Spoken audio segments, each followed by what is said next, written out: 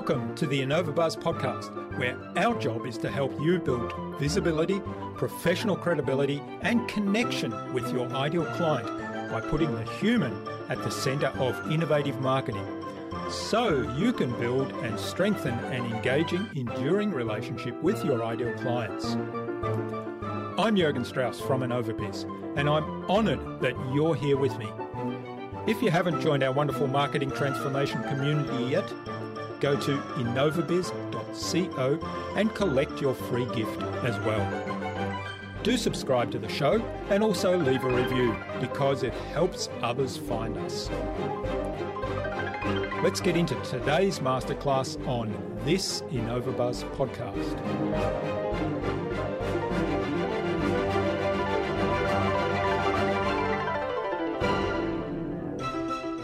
When you go and you expose yourself to something that's pushing you way outside your comfort zone, all those other things in life aren't as scary, and you can move towards the things that you truly desire with less fear, less anxiety, and more confidence.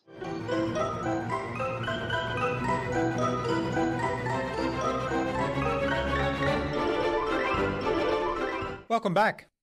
I hope your week's been fantastically awesome so far. If you haven't yet listened to my recent conversations with business coach and strategist Louisa Joe and with Brian Jones of VA Platinum, why not? Seriously, go check them out after you've listened to today's conversation. I'm really excited to have on the InnovaBuzz podcast as my guest today, John Christian Jervett, a human performance improvement strategist. John has more than 20 years of consulting experience encompassing work with thousands of individuals and companies all around the world. He also is author of The 5 Challenges. He's a podcast host and a keynote speaker.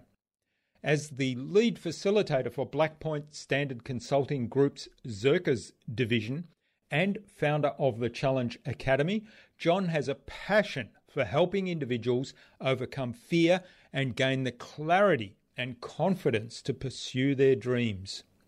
His 5 Challenges program teaches individuals and business leaders how to relentlessly focus on creating a life they love.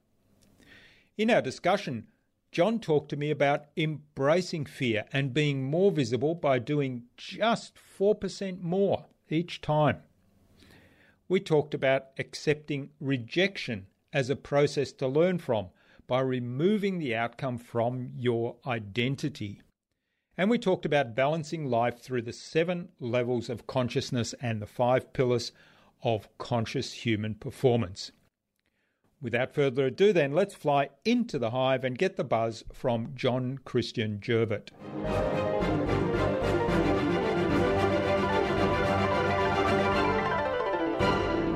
Hi, I'm your host Jürgen Strauss from InnovaBiz, and I'm really excited to welcome to the InnovaBuzz podcast today, all the way from Rumson, New Jersey in the USA, John Christian Jervett, who is an adventure enthusiast, a human performance improvement strategist. He's a podcast host, he's author of The 5 Challenges, and he's also a keynote speaker. Now, your proven conscious human performance and challenge method optimizes mental and physical performance, resulting in increased focus, flow, and freedom in challenging environments. So that sounds really exciting, something I'd love to explore further. So welcome to the InnovaBuzz podcast, John. It's a great privilege to have you as my guest. Thank you, Jürgen. I appreciate it. Now, Jamie Greenberg, who was our guest on episode 117 and is a mutual friend of both of us, he suggested that we have a conversation with you and introduced us. So big hello to Jamie. Jamie's an amazing guy, and I'm really glad that he introduced us. All right. Now, as I say, one of the things that your main focus is proven conscious human performance. So tell us a little bit more about what drives you and how you discovered that as a concept and how you share that with the world. Yeah, it's amazing. You know, you follow these paths in lives and you start stumbling on these different strategies and methodologies, and you don't know what you're doing at the time, but eventually it becomes very clear. And the way my journey started is I spent, 10 years in the banking industry. And then one day my daughter came to me, she said, "Dad, do you love what you do?" And I couldn't honestly look her in the eyes and tell her I did. And that set me on a journey. And I started doing things that I put off for many, many years. And, I started doing things like skydiving and bungee jumping and endurance races and Tough Mudders and just pushing myself way outside my comfort zone. And that actually led me to backpacking 3/4 of the coast of Costa Rica and surfing with crocodiles. And what I started to realize is that those physical experiences were shifting my mental well-being and confidence and helped me overcome fear. So I came back to the States and I started facilitating adventure challenge experiences for people, but then connecting the mental component to it. And so I had people write their own obituary before they jumped out of an airplane, or talk about flow state, before whitewater rafting, and the water representing flow and the rocks representing obstacles in life. And I didn't know it at the time, but I was actually developing this conscious human performance model, and taking the physical and the mental and then looking at a person's consciousness as they're going through those experiences.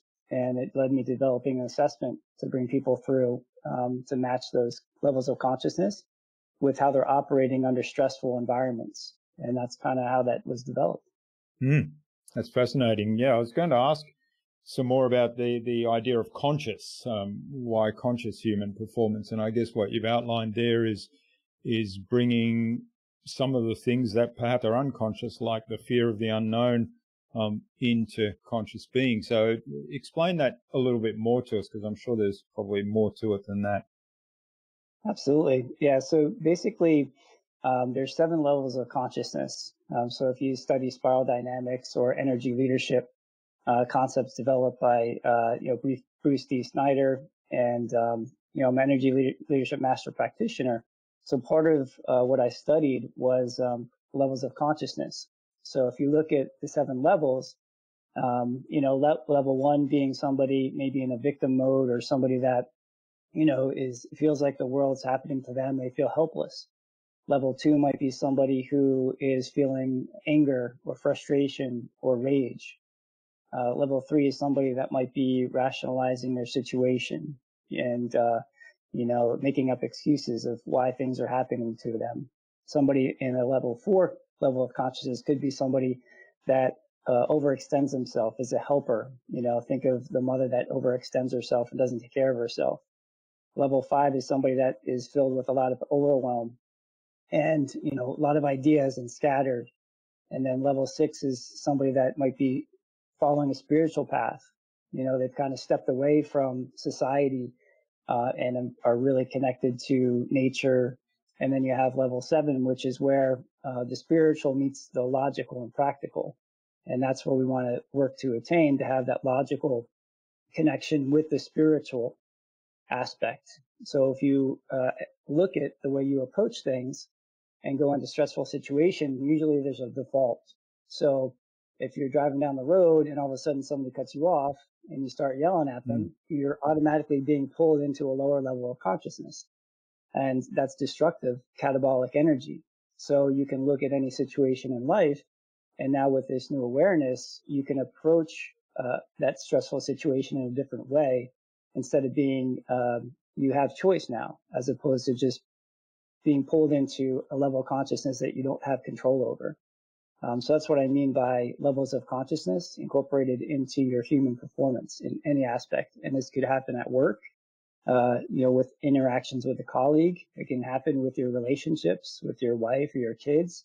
And it also happens in health. Like if you think about days that you're wanting to work out, but you feel no energy, right? So you can think about, maybe you're feeling lethargic. So maybe I'm stuck in level 1. So how can I think about approaching this task at a higher level, like level 7 or so, and then take action from there? Yeah, I love it. I'm a big fan of spiral dynamics, and I can see how you've kind of integrated that into your model. The example you gave is quite a simple one. I think a lot of those behaviors have been playing out, before our eyes in a really great way, to see many of those different levels at play in the last 14 months or so, with the pandemic and the lockdowns and the various mandates that governments have put on to try and control the pandemic, and people sort of rebelling against lockdown and rebelling against mask wearing and other measures that governments have put into place to try and stem the spread of the pandemic. So what do you see as some of the behaviours there, and how do you see people, or what can we do to kind of encourage everybody to get to that higher level in terms of what's good for us in controlling the pandemic, but what's also good for the greater good in terms of getting rid of the whole thing for everybody? Yeah. I had this conversation recently with a good friend of mine, and it was around, the masks and wearing them, and the issue of like, it's a right not to, and it's a right, it's protective to, and everybody's across the board as far as, freedom, and versus safety, right? And so you've seen people, say you go work out at the gym or you go to the supermarket. And I'm sure if you've been to those areas recently and somebody doesn't have their mask on or has it pulled down halfway, there's going to be a potential confrontation, because people get very emotionally charged about that. And then so now you have one person that's angry and now the other person angry, right? Because we're attached to our egos, and anger comes from ego. So for the pandemic, specifically for this conscious human performance, is to look at it from a higher level. So when you're in anger, you can't see solutions in level 2, 3, 4, 5, or 6, or 7. So you're kind of blind to that. That's what, kind of that term blind rage comes from. You can't it's very difficult to make decisions when you're coming from anger and emotion. So if you have a split second in those moments when, say, you're the person that is on the receiving end of that, you could either escalate and move down to a lower level of consciousness and meet anger with anger, or you could say, so the spiritual piece, the logical piece is, well, let me step into that person's perspective for a moment. And that person is feeling fear. That person is angry. Stepping outside of your own ego and putting that aside and saying, this is actually a moment in time for me to love this person. And when you say love this person, love and respect their perspective. And if you could do that, you're going to operate at a higher level, and the outcome is going to be much more. So for me personally, when that happens, I think, well, maybe I don't want to wear the mask, but out of respect for another human being, I'm showing my love and compassion by wearing it and protecting that person, even if I'm like 6 feet or 8 feet away. So really healthy way to look at it is to just step aside and saying, am I making this about me, as opposed to the other human being across from me? And I think if we could all do that and hold that paradox, with our opinions, then I think we can all, there'd be less conflict in general with this pandemic, Yeah, and in general, all around. Yeah. I think, yes, so essentially what you're suggesting is suspending judgment of the other person and then looking to understand their point of view by kind of shifting perspective. Yeah, it's actually, if you can look at it from the standpoint of, so there's actually a third way to look at it. So if you're in a default, right, and you're, say, rationalizing, or the other person's in anger, you can now step outside of yourself and outside of them and look at it from a third party standpoint. Mm-hmm. So now you're observing your human consciousness from a higher level of perspective, which then allows you to look at the holistic picture and figure out a win-win scenario, as opposed to being sucked into the drama of it. Yeah. Like we're seeing across the United States. Yeah, it's kind of a third-party observer, isn't it? And that removes you from the ego of your own views or biases, but also of, it takes you outside of both situations and gives you the ability to essentially provide feedback. Like one of the exercises that are often done, we use it a lot in our workshops, is one person does the activity, the other person is the receiver of the activity. Let's say it involves a give and take scenario. So one person is the giver, one person is the taker, and the third person is the observer who gives feedback to both of them how well they did the activity and what can be improved. So it's in a way, it's that model, isn't it? Yeah, and it's much more easier said than done a lot of times, especially, if you've been married for any length of time or in relationships, sometime that gets away from you. But, if people can come together at a middle point and almost have like, something that comes up, it's like, hey, we're kind of stepping into this, it's a much better outcome. But yeah, not always easy to implement in the moment. Yeah.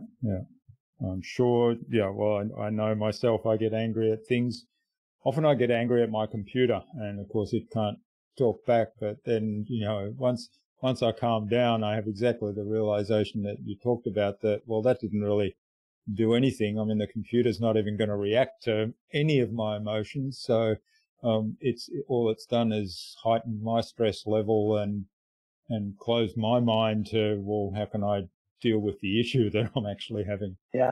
And a lot of times, a lot of people think that just because I say lower level consciousness and anger are destructive, I mean, that's not always the case, so sometimes stating and choosing anger is good, like if protecting your family or something, dangerous is happening, so we don't want to categorize things as good or bad.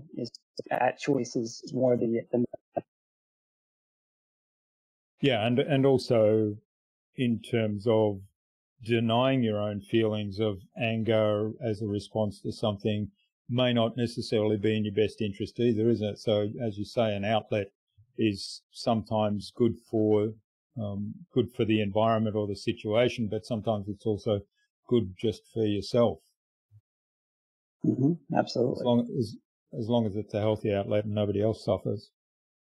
Absolutely. So you talked about overcoming fear in terms of some of the activities that you did yourself when you're on this journey of discovery, and also the activities now you've built into your program. So talk to us a little bit more about that. Is it overcoming fear, or is it understanding and embracing your fear and using it to your advantage? Yeah, I love that word, embracing. So it is a little bit of overcoming, and it is a little bit of embracing. But, I spent a number of years, like putting off things or thinking that I wasn't able to do them. And, I was, there's lots of responsibilities as a parent, right? And sometimes it's scary to take a leap of faith in life, do something that you're really passionate about, when you have responsibilities. But I'd gotten to a point where I was burnt out. I was tired. Didn't have energy. I've always been in pretty good shape, but, I was out of shape for where I could be. And, you just wake up one day and you're like, there's something has to change. And in order for something to change, you have to take some sort of action, and taking that action is sometimes fearful. There's a lot of fear. So it's almost like jumping off a cliff without a parachute and hoping that you'll hit the ground. So what I actually did is, I went and reached out to my childhood surfing hero who surfed 60-foot waves, and he was the number one surfer in the world at one point. And so he taught me how to overcome fear and kind of step into things that are very uncomfortable. And so, you don't right away go surfing a 60-foot wave. You go out into, the lineup, you look at it, then you move a little bit closer. And this is with any size wave and overcoming fear. And I love using physical experiences as analogies because you can look at surfing also as commitment. So, commitment when you're dropping into a wave is important because if you don't commit, then usually you'll put yourself in a bad situation. So that was the one piece of overcoming fear. And then the other was the skydiving experiences. So basically, jumping out of a plane really puts into perspective everything else in life. So if there's a fear, even bringing it back to going up and talking to somebody, maybe at a bar, if you're single, there could be fear there. But when you go and you expose yourself to something that's pushing you way outside your comfort zone, all those other things in life aren't as scary, and you can take moves towards the things that you truly desire with less fear, less anxiety, and more confidence. So overcoming fear is a huge step and harnessing that. So when I start to feel fear, fear's cousin is excitement. So if I'm feeling fear, it translates to excitement, and I know something on the other side of that boundary is going to be positive as I step through it. All right. Well, that's fascinating. So, so I'm just painting this picture. So if somebody's a little shy and is having problems speaking to people, and overcoming that shyness, what you're suggesting is that they do some skydiving. Yeah, well, they could go that extreme, if they're brave enough to do so, and that'll definitely help them overcome a lot of fear.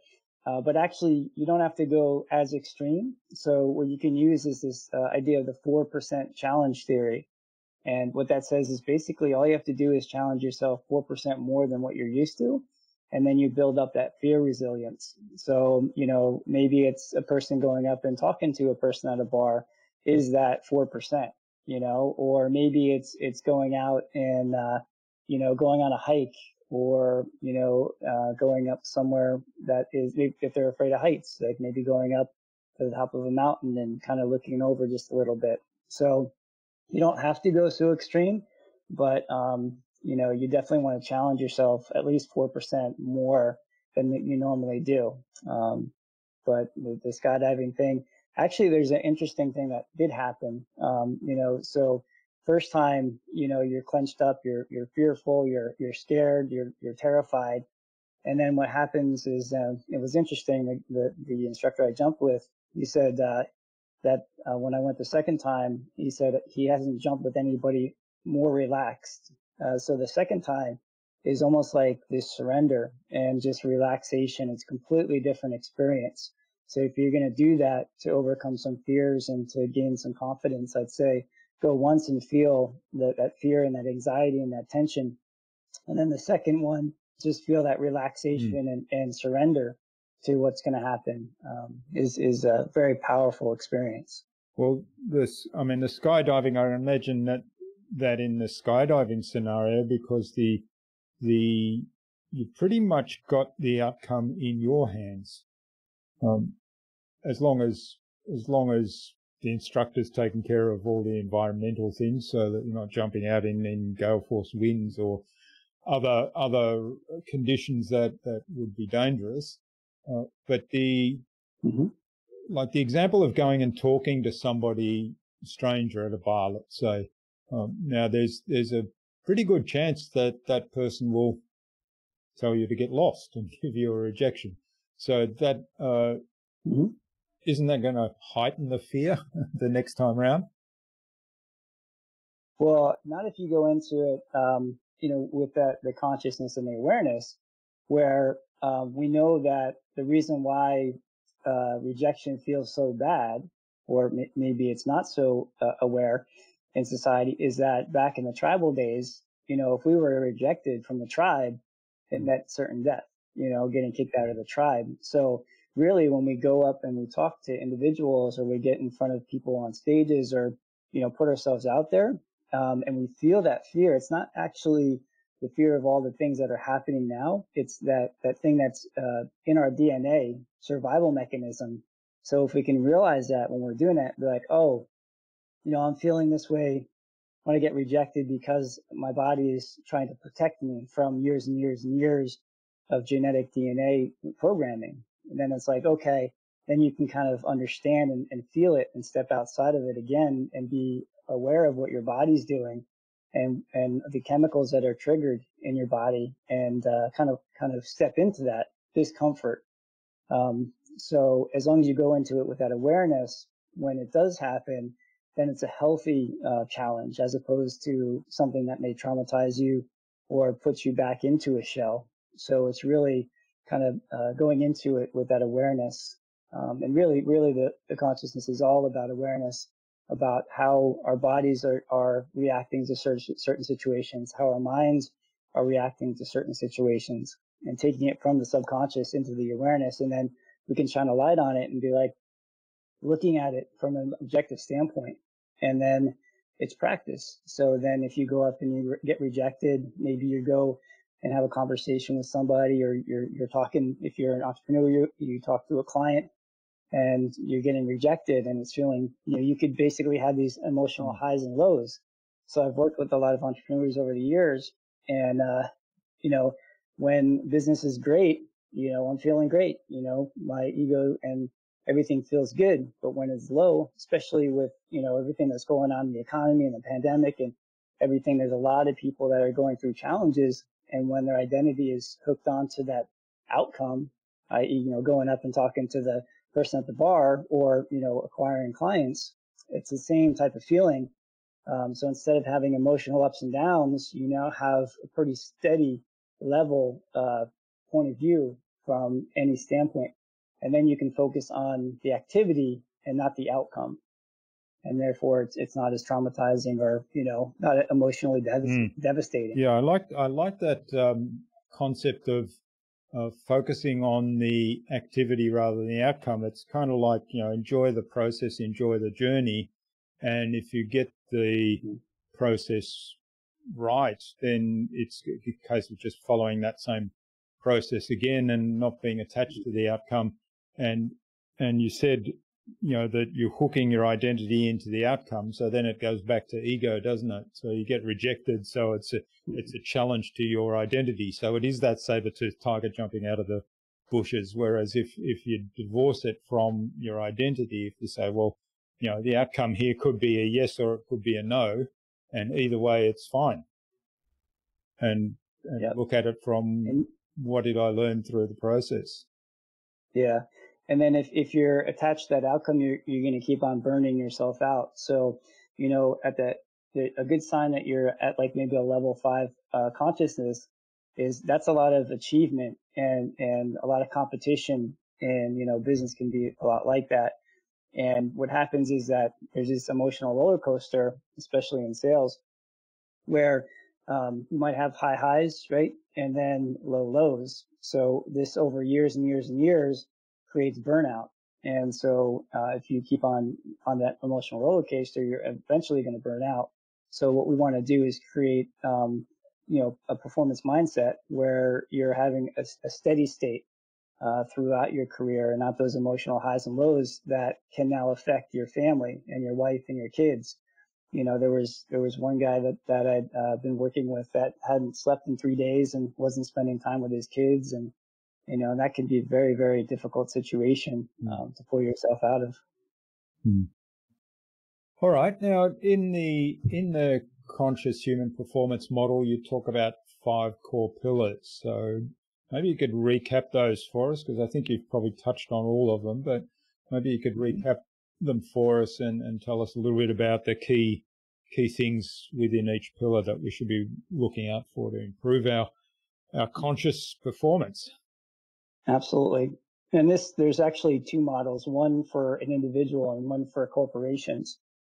So corporations, believe it or not, have their own level of own consciousness, collective consciousness. So the first one is for individuals, and basically it breaks down into 4 quadrants, and then adventure around it. So adventure and experiences is really important in life. So if we look at it, there's consciousness, and that is looking at our energy and our awareness. So we look at how we're feeling when we're moving through our day energetically, and then our awareness of how we are aware and present of our surroundings, or how we might be stuck in our heads, and awareness of the situation. And then we look at connection, which is the love and the relationship piece of our life. And we look at our tribe, the people that we surround ourselves with. And then we're looking at our contribution, which is abundance in the financial aspect of our lives and our career. How fulfilled are we in our life? How passionate are we about what we're doing? And then we look at our commitment, and that's our commitment to our fitness and our health.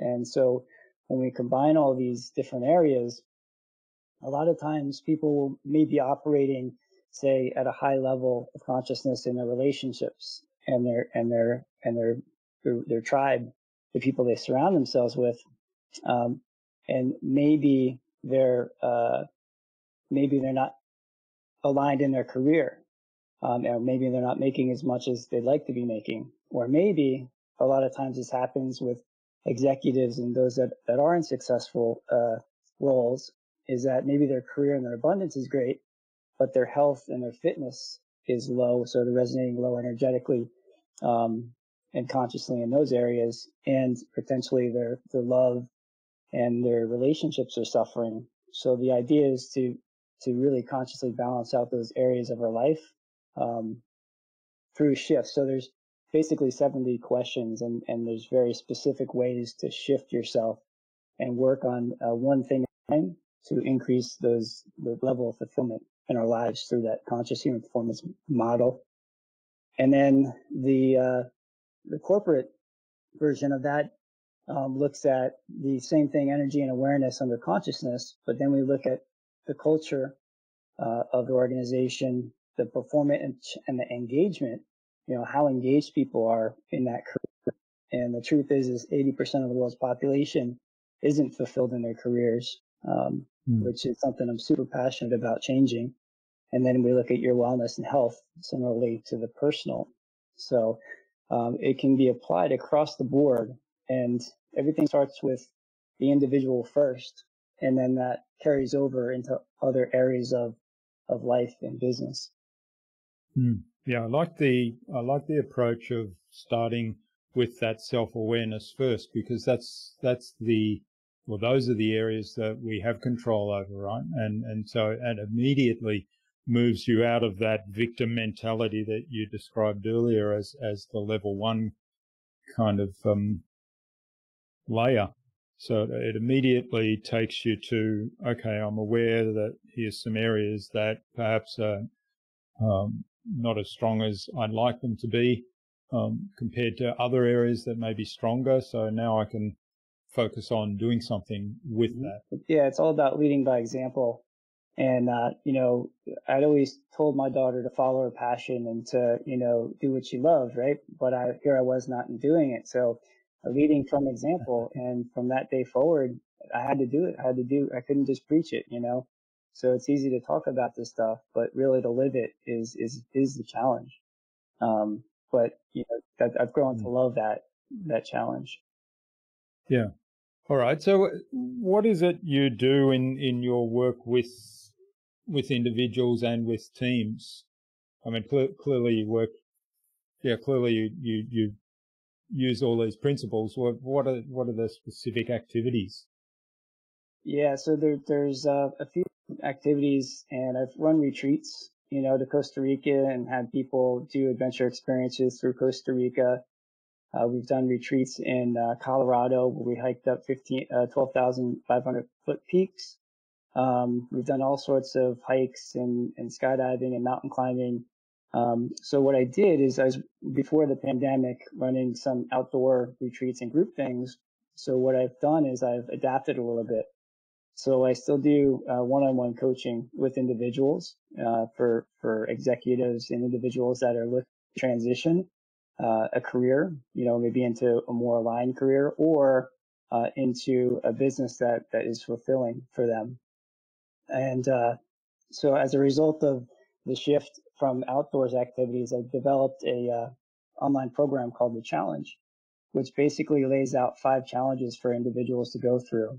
And I've also recently launched a book called The 5 Challenges. And these 5 challenges are the 5 adventure challenges that I did in order to shift myself and to move into a completely fulfilling, rewarding career, build my relationship with my children, my family, and just completely transform my life and do things that I never thought I could have done without it. And I've taken that process and now applied that to the clients that go through the program, the 5 Challenges program. So it's online right now. And then if people need additional support, so the book is self-guided. The book comes with an online training, which is self-guided, and or, if people are looking for additional support, they can get the one-on-one, to really accelerate the process where I can develop custom adventure experiences based on the individual's challenge that they're facing. So for instance, say you're in a relationship with your wife, right? And maybe the trust isn't there so much. So one of the exercises I've done in the past with clients is have them do mountain climbing. And so mountain climbing is a lot about trust. So if the husband or wife is holding, the rope and the other one's going up the mountain, you really have to have trust and communication. So it's things like that. So I like to mix it up a little bit and really connect the physical experiences with the mental, physical with the mental experiences. And another example is I had a client that, was in a bit of a rocky relationship and wound up doing an adventure race, an endurance race, and brought one of his a female that he was interested with, and they eventually got married as a result of that. So all sorts of fun stories. Great. Yeah. Yep. Great case study. Yeah. All right. Well, this is fabulous. I can explore some more. We'll talk a little bit in a moment about where people can find out more about you and get in touch. But I think it's a good point now to move on to the Buzz Round, which is our innovation round designed to help our audience who are primarily innovators and leaders in their field with some tips from your experience. So I have 5 questions. Hopefully you'll give us some more insightful answers, but in this occasion to inspire people to actually go and do something awesome today as a result of these answers. Absolutely. So what's the number one thing that you think anyone needs to do to be more innovative? It's got to be overcome that fear, that the fear that's holding you back. It's like, if you got that thing in your heart, just do it. Just put it out there. Put it out there in a raw form. And, people will see that passion and that thing will just continue to grow and never give up, on that idea, and just keep on innovating. It's a constant process. Yeah. And you touched on the why you do your work before, and what I think is coming across there with the overcoming the fear and taking action, putting something out there. Don't wait for perfection. Put it out there, let people see why you're passionate about that. And I think, what generally happens is people get on board and they embrace it, even though it might not be perfect, and they're willing to help you improve it. Mm-hmm. Especially loved ones, those that are in relationships or things like that, following this path of innovation and doing things that are outside what most would say is a comfort zone or something that's new. A lot of times you face challenges and maybe not support in certain circumstances, right? In relationships. And, because I've had that passion and that drive in my heart, my wife has supported me the whole entire time that I've been on this journey. So never let that passion die. It's so key to getting the support that you need, not only from internal relationships, but also external in the world. People can pick up on that. Yeah, I love it. Okay, so what's the best thing you've done to develop new ideas? The best thing that I've done is actually to create space for myself. So practicing doing nothing or doing less. And what I mean by that is, taking time to take hikes and take walks, meditate. I do a lot of surfing, so getting out in the water and just detaching from the world. Really, I think we can be sucked into this accomplishment, which puts more and more on our plate, as opposed to creating space in our minds to allow those ideas to flow and to really feel into our next steps. And I'm really big into taking that time and opening up that space to let the ideas flow. Yeah, I love that. I do very much similar things. I'm a great bike ride fanatic, some people say, and I also love photography. And if I do one of those activities, particularly if I go and do it on my own, I do get into this almost creative mindset and creative space where everything just falls away and I come up with new ideas. Or yesterday, for example, I've got this event coming up that I decided I need to spend the morning to prepare for this event and get everything organized. And then I thought, no, I'm going to go for a couple of hours bike ride first. And during that ride, I was on my own. During that ride, of course, going through my mind is how this event's going to play out, and I was visualizing it and everything. When I came back, it took me about 45 minutes to prepare the whole event, whereas I'd set aside the whole morning to do it. So I got in a 2-hour bike ride and still prepared the event. It was probably even better. And then also the photography thing too is huge. I mean, just going out and looking at the world with a new set of eyes, or even the minute things is so you can look at a whole panoramic image and then focus in on one area, like a flower or the wind blowing through the leaves, and really capture that. So I love the idea of using photography to tap into that creativity and innovation as well, focusing on the bigger picture, and then also the picture within the picture. Yeah. Well, it's kind of almost a natural metaphor, isn't it? We talk a lot about see the big picture and focus in. And, yeah. All right. Now, do you have a favorite resource you use most often? Favorite resource? I read a lot of books. I read a lot of books. The biggest resource I have is the network that I've developed around me and the individuals that I've learned from. So mentors, and I've done a lot of due diligence around the people that I study and the information that I absorb.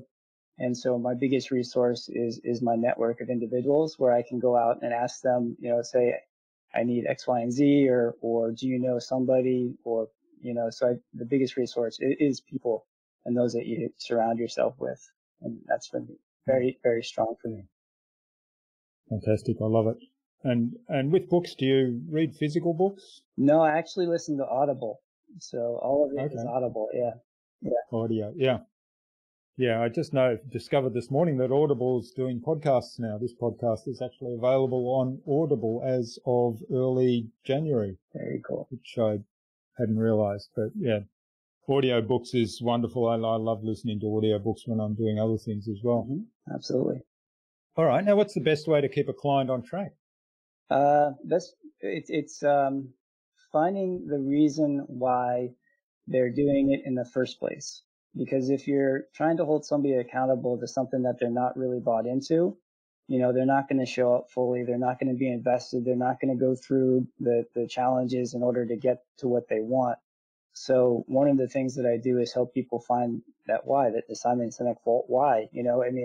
It's so important, and a foundation to understand, the purpose that you're on this earth and how your actions align with that purpose that you have. It's in taking action on it. So not only just understanding it, but, really taking decisive action on the things that you desire and never giving up, and knowing that things aren't going to go perfect. But, if you stick the path, you'll get to your destination. It's just a matter of time. Yeah, that's a great way to look at it, I think, and reminding clients here's why, this is my understanding of why you want to achieve what we're looking to achieve here, and here's the next step. So let's reinforce that why. 100%. And what's the number one thing anyone can do to differentiate themselves? Not be afraid to be you. So the differentiation, and when you can step into yourself and be comfortable in your own skin, it really differentiates you. And it's not necessarily about what you do. It's really who you're being inside. And that beingness, it differentiates you from everybody else in this world, as opposed to trying to mimic. You learn from the best, and you pick up some things. But really, if you can just be comfortable being you, that is the most important thing that you can do. The different. Yeah, there's two things you touched on there, and I think it's really actually a challenge to get that balance right. Learning from people who we consider role models without actually copycatting them, and losing our own personality and our own gifts. Yeah. A good question to ask is who am I? Every day before you go to sleep or when you wake up. Yeah. Answer. Who am I being? And who am I? Yeah. That's how we start our entire marketing journey. First question. Yep. All right. Well, this has been fabulous, John. Thanks for all that you've shared. Now, where can people find out more about you and your programs, and maybe even reach out and say thanks for what you've shared today? Absolutely. So you can go to the website, which is zerkers.com, Zerkers.com. And if you visit zerkers.com/book, you can get a copy of the 5 Challenges book that is in pre-launch right now and on Amazon shortly. All right, great. And we'll have links to that in the show notes. So where's the name Zerkers come from? So I am a really big Zakk Wylde fan. And originally the business was named Business Berserkers, because I love the Viking background. And one of my mentors said to me, you should make it more like a tribe of individuals. I'm like, tribe. And so Zakk Wylde calls his fans Berserkers. And I'm like, all right. So I shortened it to Zerkers, and it basically stands for Underground Warriors for the People. And those are individuals that are dedicated to impacting the world in positive ways and pursuing their passions. Love it. It's always great to have a really powerful meaning behind just the name of the business. Yep. All right. Now, do you have any parting advice for our listener today? I would just say, with everything that's going on in the world right now, things are turned upside down. Surround yourself with amazing people, keep your connections strong, and just never give up on the thing that's in your heart. Keep that fire alive, and, everything will work out. That's great. Yeah. And human connection is so important, and that's been highlighted even more in these times, hasn't it? Yeah, absolutely. All right. And finally, who else should I get on this show and why? I'd love for you to meet Bobby Reyes. He's a really great friend of mine who, he's been there since the beginning. And, one of the things that he does is firewalking. So he learned, firewalking and aerobreaking, and he's just an amazing human being and really good friend. And he's one of those guys that you want to have in your corner. And he's a tremendous coach and consultant, and has a lot to offer the world for sure. All right. Well, we'll get an introduction to Bobby from you and reach out to him and see if we can get him on the show as well. Absolutely. So thanks so much for sharing your time and your insights so generously with us today on the Innova Buzz podcast, John. It's been a privilege to speak to you. It's been fun to learn all about your journey and the exciting adventures you've been on, but also how you've used those experiences to build your program and help people to rise to ultimate performance. Absolutely. So, yeah, all the best for the future, and let's stay in touch. All right. Thank you so much, Jordan. I really appreciate it.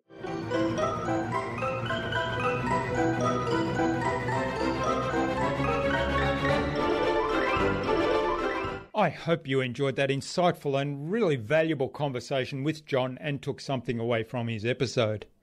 I particularly liked the idea of the 4% More Challenge to build confidence and overcome your fears, and how it can be applied to quickly launching a new program or product. I'd love to know what you took away from John's episode. Leave a comment below the blog post, which you can find at innovabiz.co/John Jervert. That is JONJERVERT. All lowercase, all one word, innovabiz.co/John Jervert. You'll also find contact information there for getting in touch with John, as well as links to the Zerkers website, to John's social media pages, and to the other resources we spoke about in our conversation today. Now, if you like this conversation and there's value in it for you, there must be value in it for many other people. So go ahead and share it with a couple of other people that it might help. Tag me in that share, and I will reach out to you with a special thank you gift for paying it forward. John suggested that we have a conversation with sales, communication and influence specialist Bobby Reyes on a future Innova Buzz podcast episode. So Bobby, keep an eye on your inbox for an invitation from us to the Innova Buzz podcast, courtesy of John Christian Jervert.